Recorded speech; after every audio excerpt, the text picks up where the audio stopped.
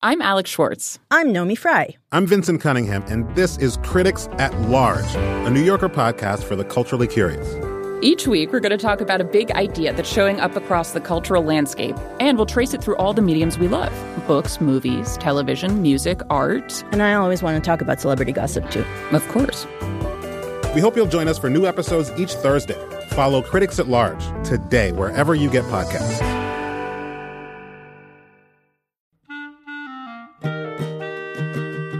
This episode of Livewire is brought to you by Progressive. Most of you aren't just listening right now. You're driving or cleaning, even exercising. But what if you could be saving money by switching to Progressive? Drivers who save by switching save nearly $750 on average, and auto customers qualify for an average of 7 discounts. Multitask right now. Quote today at Progressive.com. Progressive Casualty Insurance Company and Affiliates. National average 12-month savings of $744 by new customers surveyed who saved with Progressive between June 2022 and May 2023. Potential savings will vary. Discounts not available in all states and situations.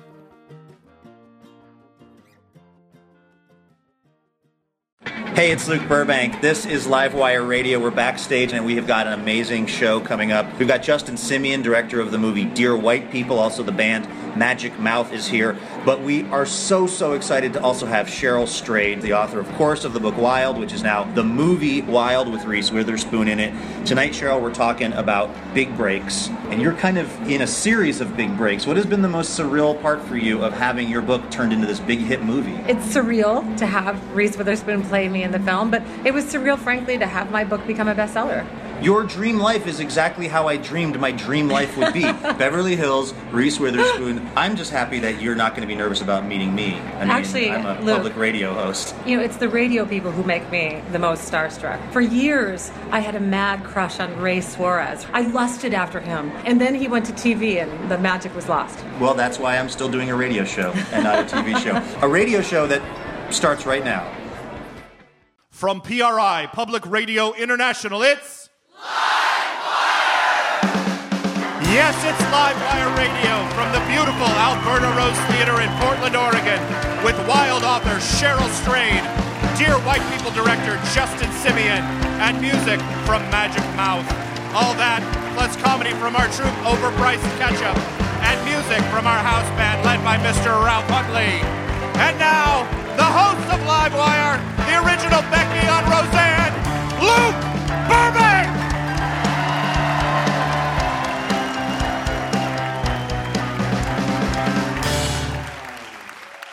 Woo! Wow.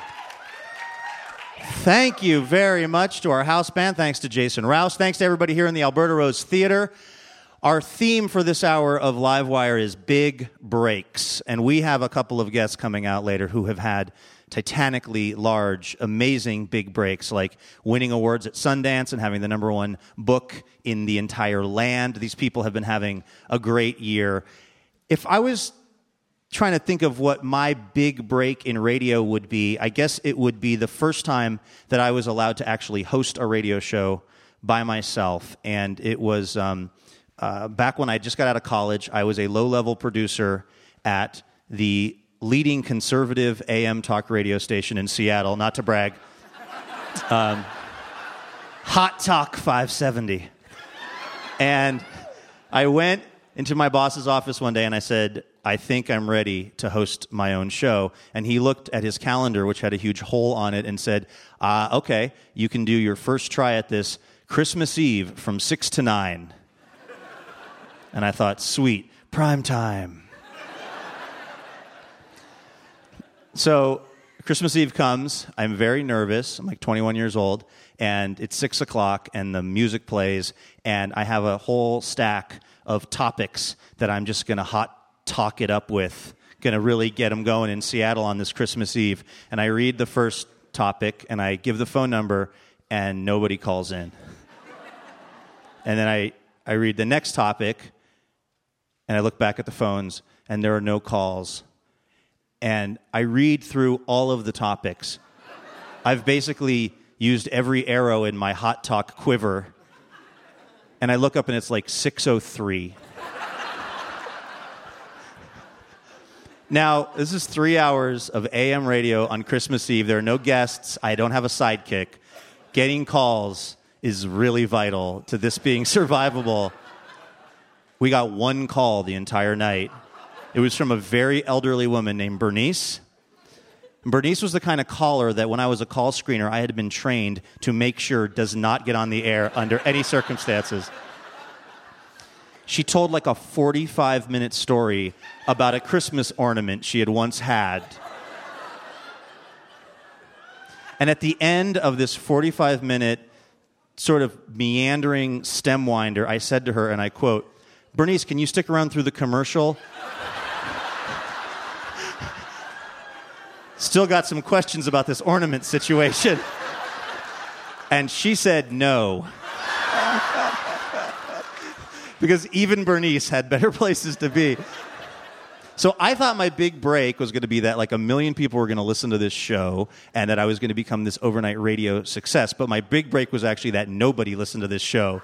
Like, nobody heard it. My boss didn't hear it. My parents didn't hear it. Bernice, I don't think, heard a lot of the show. That may have been a hearing aid thing, but... And what also was a big break for me, I think, was this realization that I had, right, which was that I went out and I hosted this radio show, and it could not have gone worse. I mean, it literally was worse than my worst nightmare about how it was going to go. And I got up the next day, and life went on. Things were fine. And I learned something that has served me throughout my radio career, which is that failure is, in fact, an option. So you know where the bar is for this show for me. If I seem very kind of relaxed and just like happy to be here, it's because, well, number one, I am, and number two, it's not Christmas Eve. I'm not doing this by myself for 3 hours, and you guys are not Bernice. So this is going to be a hell of a show.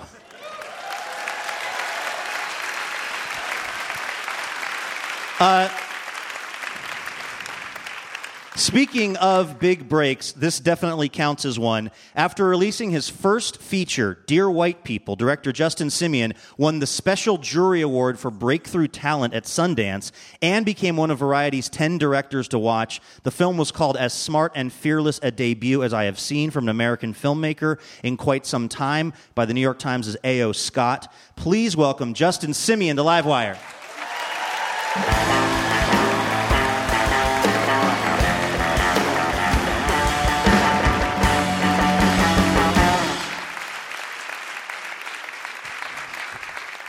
Hey there, welcome to the show. Hey man, that was fun. There was music playing when I entered. No one will see that, but it was really exciting for me. This show has a weird effect where you start to want your real life to have elements from this show. Like you want definitely. A music soundtrack. Everywhere I go. You want 400 beautiful public radio listeners. Gorgeous. Laughing at all of your jokes. Yeah. It goes to your head after a while. It really does. I speak from experience. I don't know what I'm going to do after this is over. Because I'm normally dancing in the street anyway, but nobody knows why. So it could be because you won an award at Sundance with the first movie you ever tried to make. Yeah, that was cool. That was pretty cool. That was better than the alternative. What was the alternative? Like no one caring or like, dying while trying to make the movie. That was something that came up in my mind. That was your plan a few B. times, yeah. At least I'll be a hero. Yeah, exactly. People will remember what I tried to do. For people who haven't seen Dear White People, kind of, what's the plot? What's it about? It's a love letter to white people.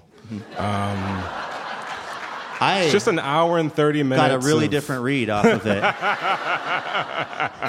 It basically follows these 4 black kids at a mostly white Ivy League college trying to sort of navigate identity and who they are in this space that doesn't really reflect anything about them. It's also just sort of a satire about kind of where I saw us being kind of in America, and I wanted to sort of put my black experience out there in the culture because I really didn't see it anywhere. I was going to ask when you got the sort of idea for this film. Was it one moment, or was it just the accretion of a bunch of little experiences? I think it was a combination of a lot of things. I sort of being the black face in a white place was a common theme for me just growing up and going to various different schools, and I found myself kind of having these conversations at the school that I went to, Chapman University. Shout out to the Panthers. Yeah. And, you know, also a very white place. And, you know, me and the two other black kids there just sort of musing about, you know, what that experience was like. And because I had grown up kind of loving the black smart house of the late 80s, early 90s, like the Spike Lee and the Robert Townsends, all those films that had, at that point, it completely died out of the cinema. I don't know. It just sort of came together in my mind as a way to sort of pay homage but say something new. Now, you were a student at Chapman University, which is a Christian university that you mentioned is mostly white. You are a gay black man. It's true. How'd that go? It was...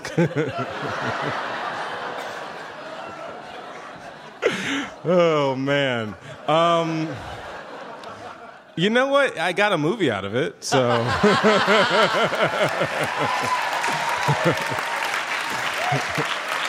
So it went okay, I guess. Worked out for me.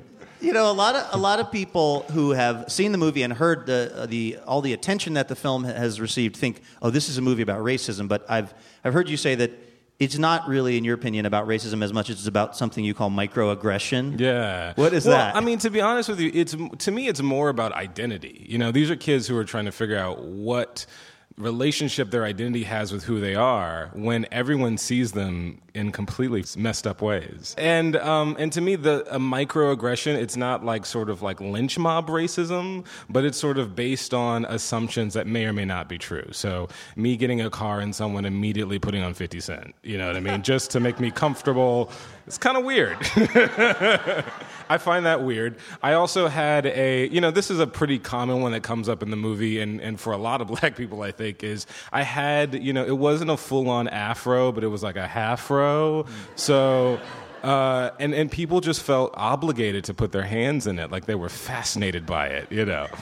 That's a big part of this movie. If there's one takeaway for me of the film, don't do it. Don't touch someone's hair without asking. You can ask, and then if they say yes, you can do it. But... Although there's a scene where one of your main characters is just trying to be basically nice and act like it's not annoying that some lady has her hands in his hair. I've been there.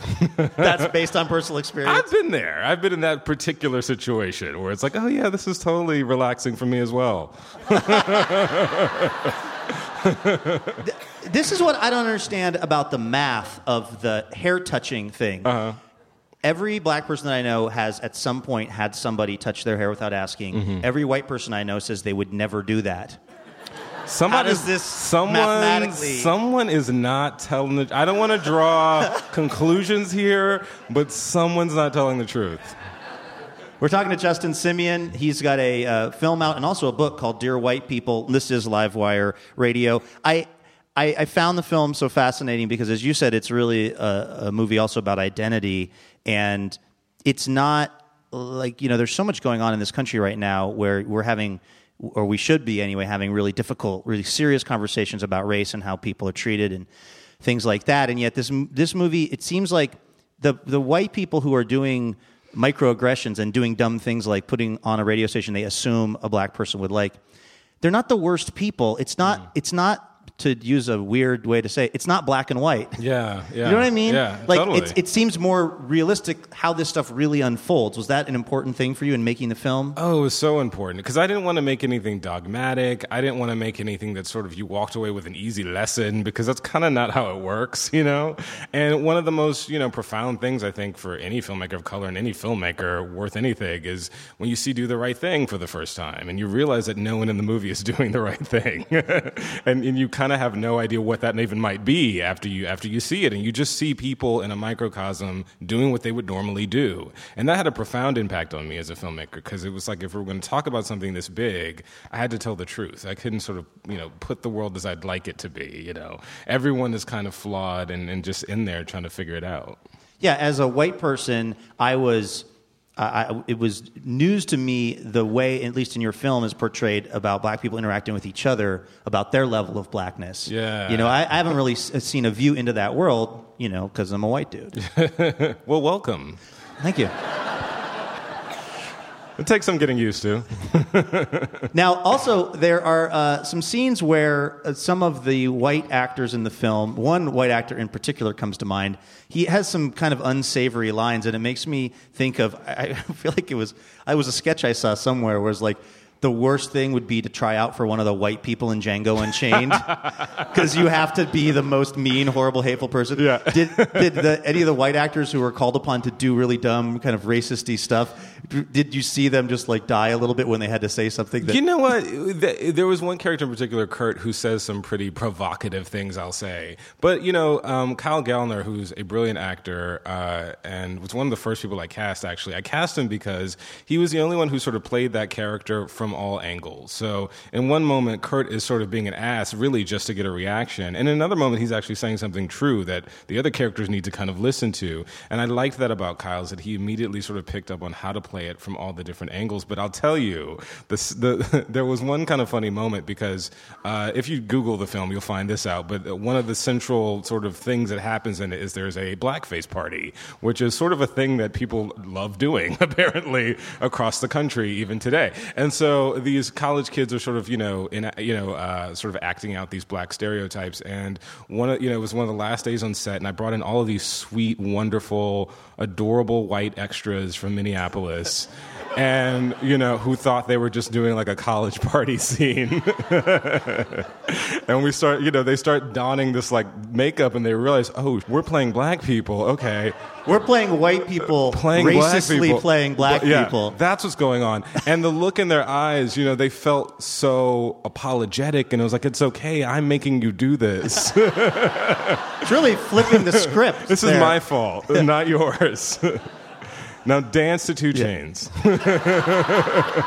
But like also, don't settle into the role too easily. Yeah, yeah. Because that also, around 4 a.m., it kind of descended into that. I was like, okay, everybody take a break.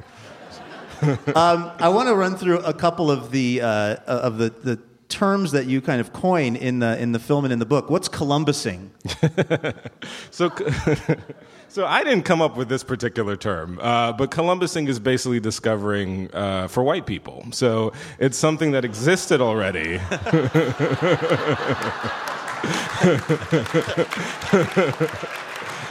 So, like twerking or quinoa. It's like it was already there, and white people said, "Hey, other white people, this is a thing now." So that's Columbusing. What do you want to do for your next project? Something very different from this. Really? Yeah. I mean, I'll tell you one thing. I think that it's an ensemble piece. There's a lot more to say, I think, about it and about these characters. And so I've made it no secret that I think ultimately Dear White People should be on television. And I'd love to have 13, 20 hours to get into these stories as opposed to just 1.5. But I will say for the next film, while I think I'll always have a bit of a satirical streak in my work, I'd love to do something very different. So I'm working very hard to make that happen. Dear Black People? Yeah, that's the one. Well, American history up until this point has kind of been a Dear Black People. I'm just keeping it real. So that might be redundant. All right. Well, you're the filmmaker. You know what you're doing. Justin Simien, ladies and gentlemen, the man behind Dear White People.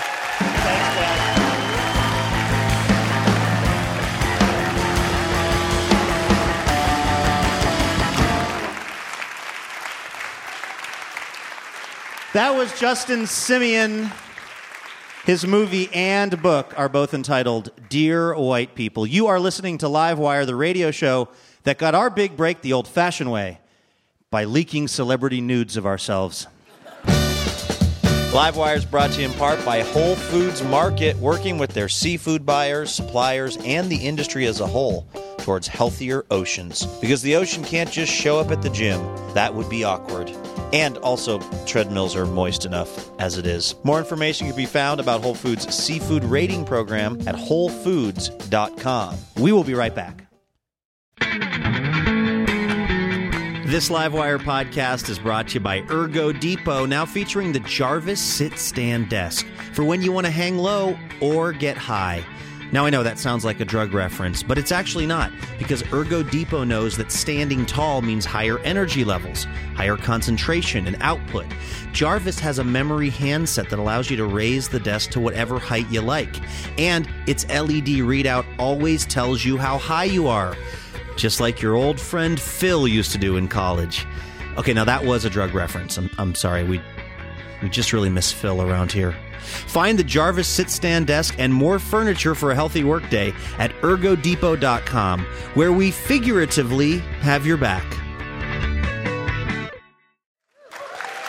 Welcome back to Livewire from PRI, Public Radio International. Dear Netflix, I've really enjoyed our time together, and you've helped me through so much over the years. When I had strep, you brought me the second season of House of Cards. When I sprained my ankle, you introduced me to Bob's Burgers. And in March, when I broke up with Mark, you offered up I Spit on Your Grave and didn't say anything when I watched it 37 times. And because you've always known exactly what I need, I have to say I was shocked at what I found at the top of my recommended movies list last night. Super Babies, Baby Geniuses 2? Who the hell do you think I am, Netflix? And what's happened to us? You know I find smart babies off-putting, and because I dated Mark, geniuses obviously aren't my thing. So who are those recommendations for, Netflix? Have I ever expressed an interest in the supernatural adventure films starring a strong male toddler genre? No, I haven't. And can we talk about your genres? Imaginative time travel movies from the 80s starring former second-tier Charlie's Angels? Coming-of-age animal tales with horses and or dogs with diseases? Movies Deborah Winger dies in? Are you stoned, Netflix?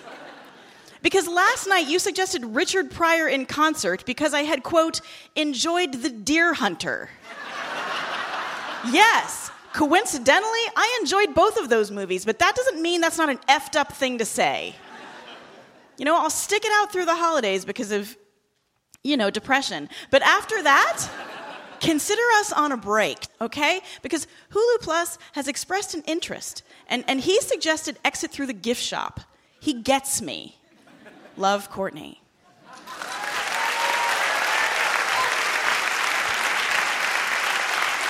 That was Courtney Hameister. Our musical guests this week got a big break when they toured last summer with Beth Ditto's band Gossip, but now they're making their own breaks. This post-funk, that's right, that's spelled with a PH. This post-funk band grew from a mutual love of Nina Simone and tequila. And they've gotten love from Vice, Magnet, even Slater Kinney's Corin Tucker, who named them her favorite new band last year. Please welcome Magic Mouth to Livewire.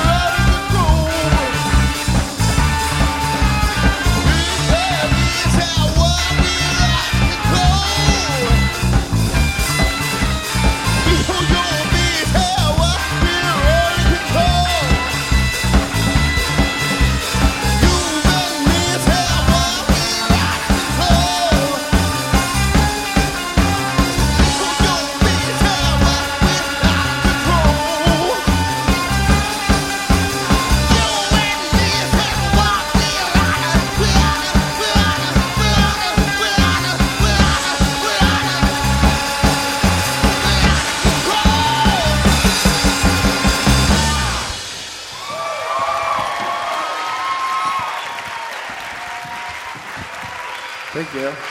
That is Magic Mouth right here on Livewire Radio.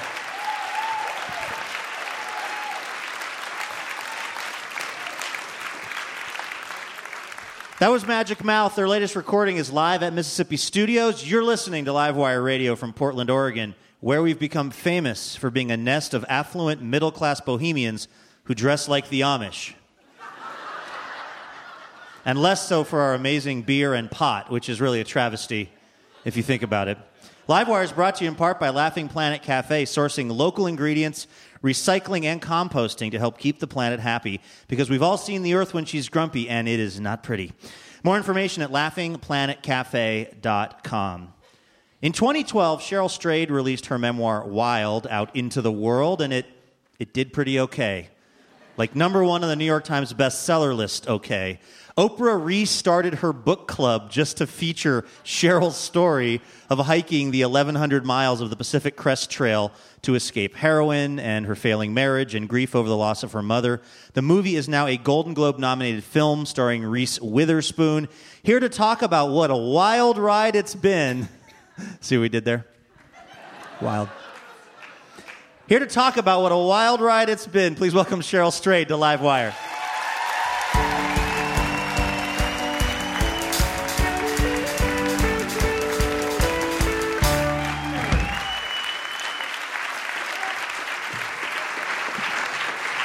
Hi, everyone.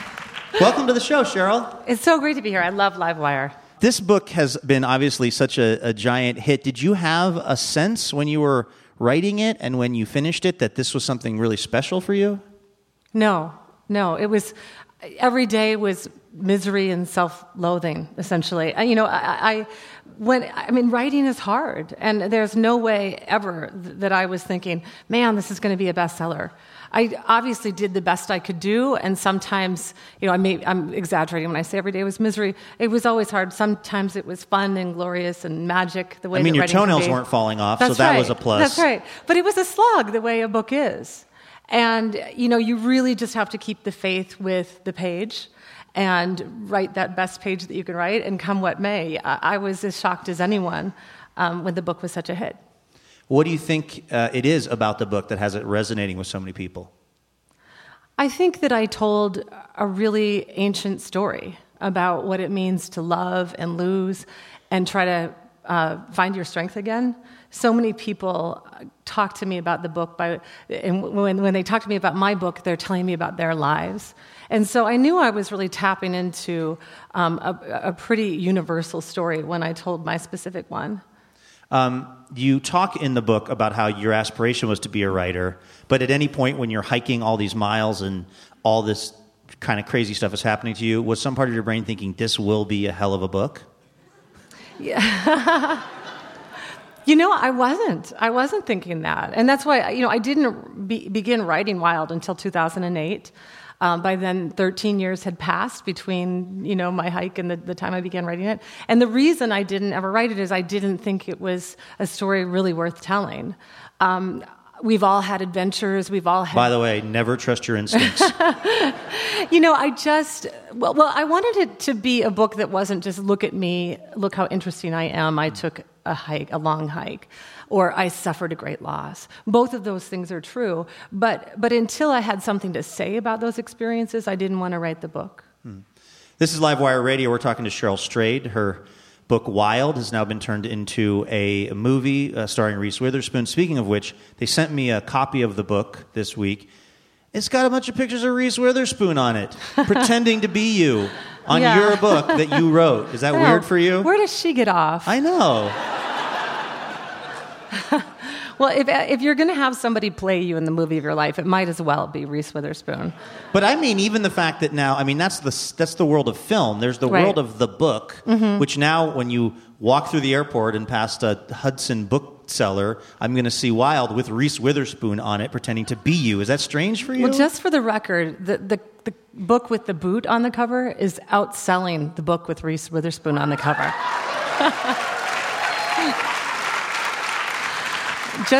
I have this thing. I can go online and look week by week at the book sales. And just last night I was looking at that.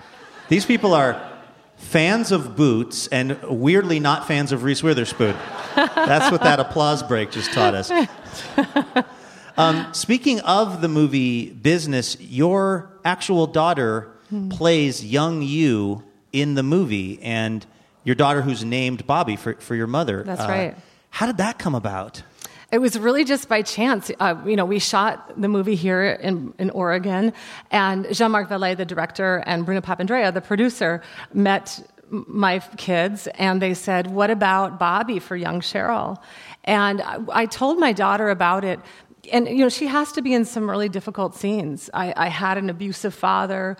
She has to, enact those scenes. I explained that to her. She immediately said, "No, I don't want to do it." So my husband and I didn't bring it up again, but we couldn't, they couldn't cast that role. And she overheard me talking to my husband about that. And she just said, we were driving, and she said from the backseat of the car, "I want to audition." And we tried to talk her out of it because I thought we should trust her first impulse. Can you imagine if she didn't get the role after all that? But, We've given it to Danny DeVito. We went in, and she was with the director and the casting agent, and she sent my husband and I from the room. She didn't want us to be there, and she got the role, and she was incredible. She played opposite Laura Dern, who plays my mom, and it was just so moving. I mean, one of the things about the making of this movie is I became dear friends with Reese Witherspoon, with Laura Dern, with everyone involved, and to have my daughter, enacting scenes from my life with this grandmother she would never meet was incredibly powerful and moving. There's one moment where she leaps into Laura Dern's arms, and they just hold each other. And it was really the moment for me where the whole experience came full circle. And I really thought about so much in my writing. I wrote out of my pain, I wrote out of my grief, and what I wanted more than anything was my mother back. And as much as I can, I have brought her back through this work. And in that moment, where actually my daughter gets to have the experience of leaping into this woman's arms, it was like a full circle moment. You must have been a total mess watching this from whatever director's chair they had you sitting in. I was standing right. Jean-Marc Vallée would have me stand next to him under that black blanket that you're looking at the monitor. And yes, I was crying, and I looked over at him, and he was crying, and then I looked around, and everyone on the crew was crying. I mean, we all knew what that moment meant. It took no explanation. You were seemingly so much more involved with this film than a lot of people who wrote a book that's then adapted into a movie. Mm-hmm. Was that something that you pushed for or they pushed for? There was no pushing. It really happened organically. It wasn't a contractual agreement. It was simply, it began with Reese. Reese read the book before it was published, immediately called me. She loved it. She wanted to option it for film. And we became friends. We just liked each other a lot. We became sort of creative collaborators. And then each person, as they came onto the project, that became true. Nick Hornby wrote the script. Laura Dern, Jean-Marc Vallée. We all just liked each other. And so they invited me along. They all wanted me to be there on the set with them day by day. They wanted to hear what I thought of the script. It's really unique. When Jean-Marc Vallée was editing the film, he sent me cut by cut. I probably saw 8 cuts of the film. And after I watched it, I would Skype with him. And he would say, "What do you think?" And I would tell him what I thought. It's very rare that you meet so many people who are so good at what they do, who have so little ego about it. Everyone wanted to hear what I had to say. It was amazing. And Nick Hornby...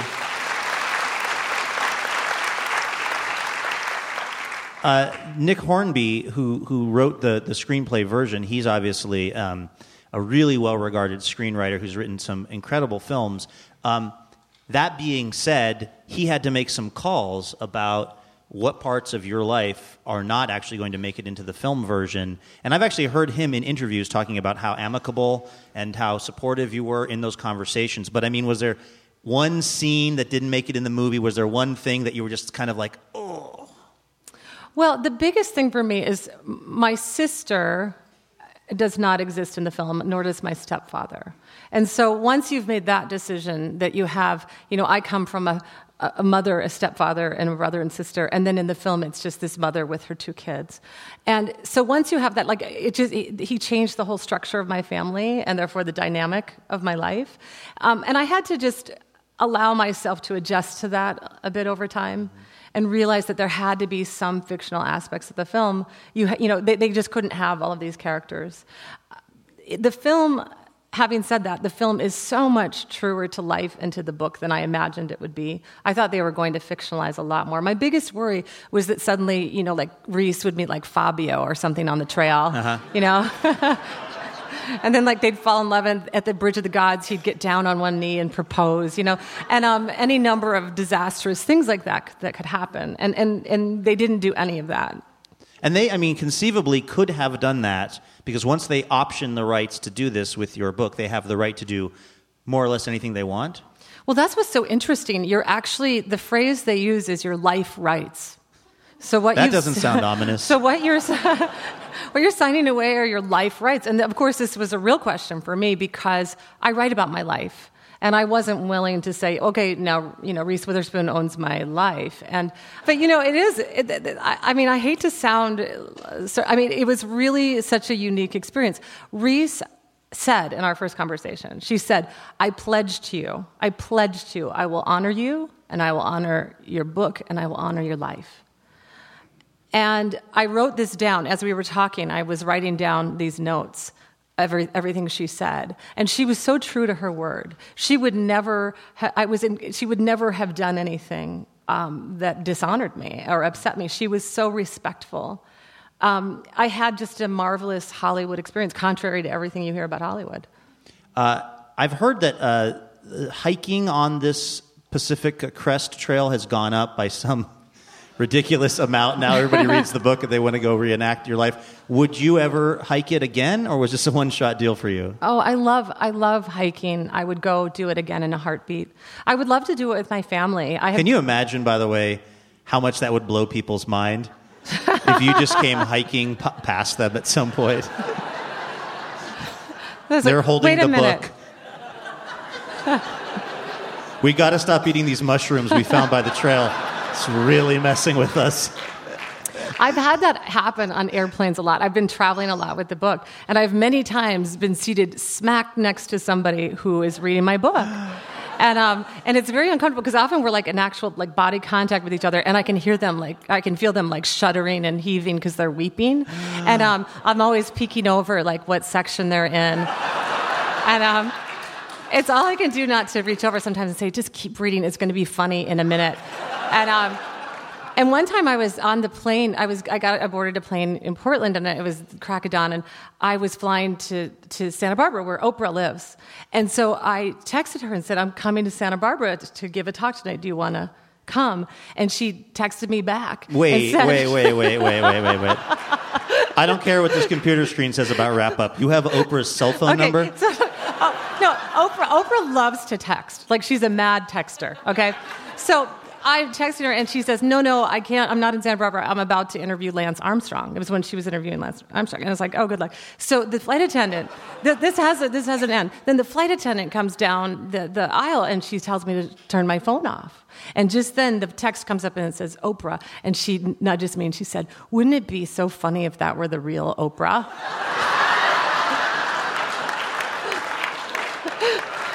I'm changing every contact in my phone to Oprah just to look like Cheryl Strayed. Cheryl Strayed, ladies and gentlemen, the book is Wild.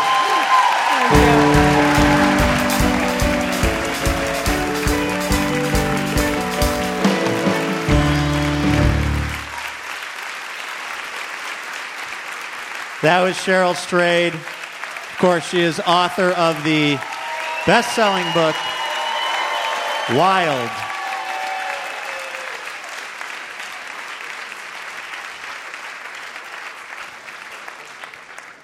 We're talking about big breaks this week on the show, and we've been talking about Cheryl Strayed's 1,000-mile journey on the Pacific Crest Trail and her amazing book, Wild, which is now a film. And it sort of got us to thinking, what would it be like to recreate that journey?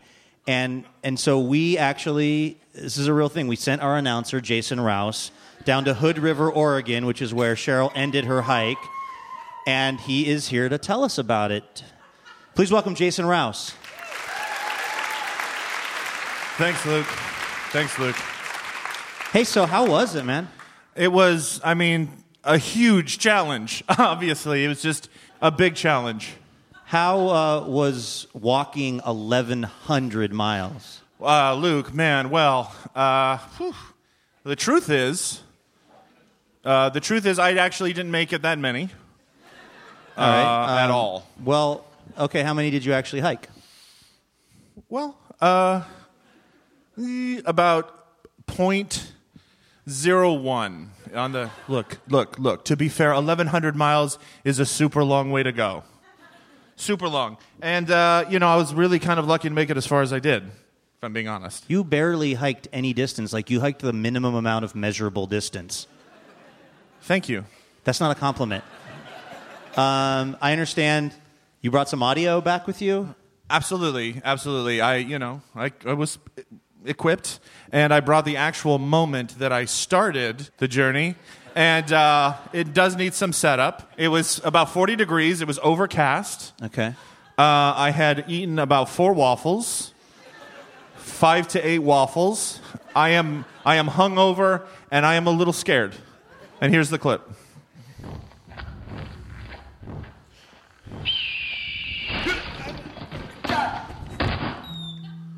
Did you fall down? Couple times, just a few, 5 to 8 times.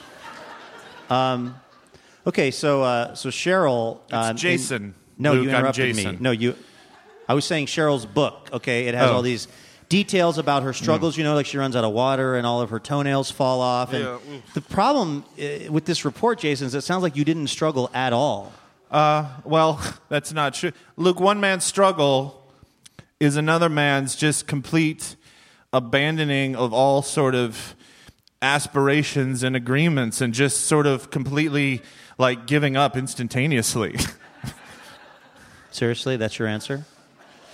In my defense, I am in hideous physical shape.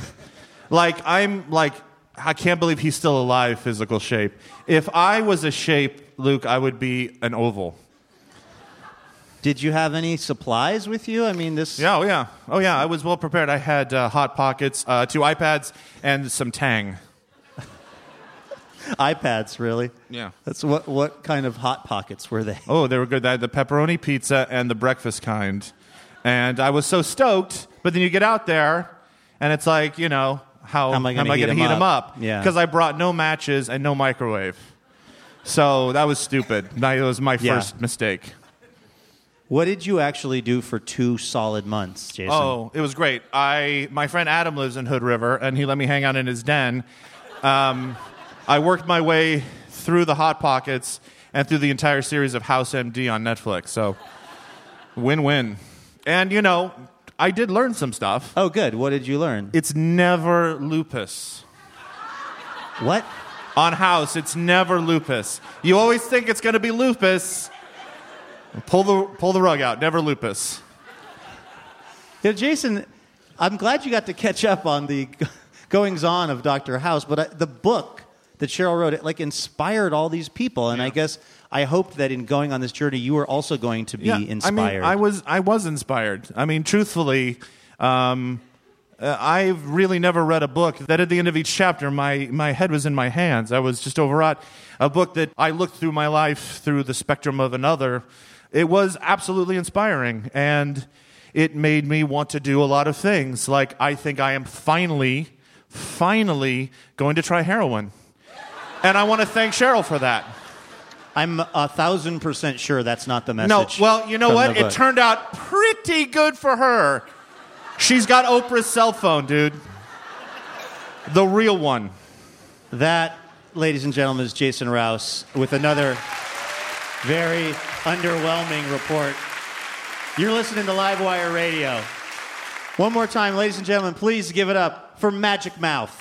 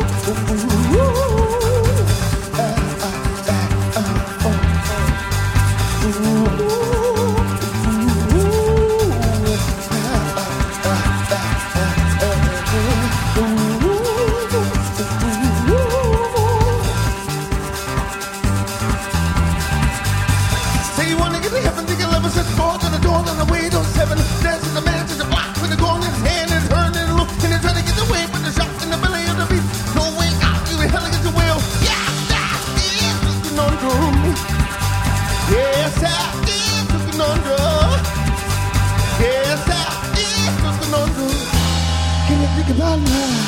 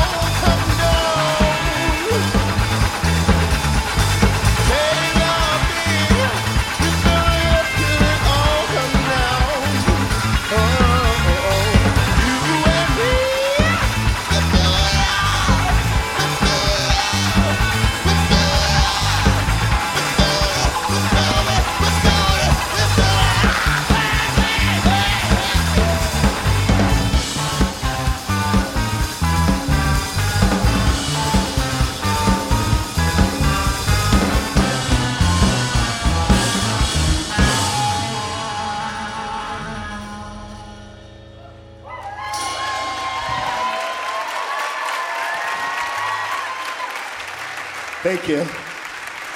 That is Magic Mouth right here on Livewire. And that's our show. Thanks, everybody. Our thanks to our guests, Cheryl Strayed, Justin Simeon, and Magic Mouth. This show is made possible in part by our sponsors, New Belgium Brewing Company, Whole Foods Market, Ergo Depot, and Laughing Planet Cafe. Hotel accommodations generously provided by the Hotel Deluxe.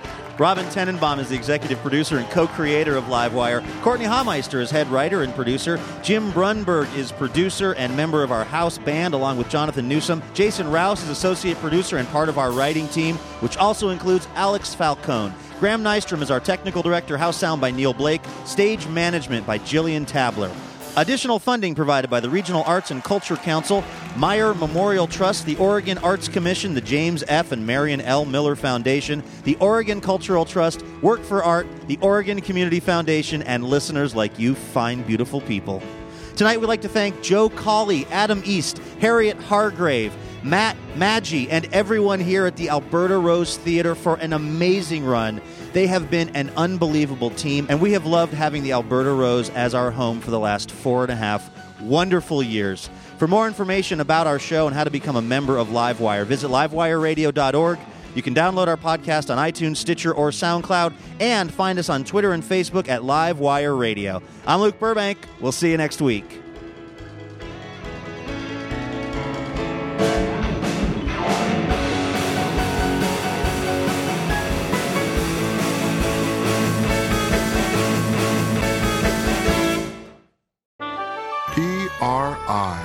Public Radio International. Dear Livewire, when we first met, I was really shy. I had no idea we'd spend so much time together or that you'd be one to fill my heart with joy and make me want to be a better person. Oh, I'm sorry, I didn't know you were here. I was busy reading a review from one of our many rapturously smitten listeners. Oh, wait. Actually, no, sorry. This is from Elena. Anyway, the point is, it would be really helpful if you wanted to leave us a review. Feel free to say really nice things about us, and we'll even read them now and then on the show. So you might hear your review of Livewire read on the program itself. Reviews help other people hear about the show, and then we can keep doing this for a long, long time because we love having this job. Thank you so much if you've left a review, and if you're about to leave a review, you can go ahead and do it right where you get the podcast.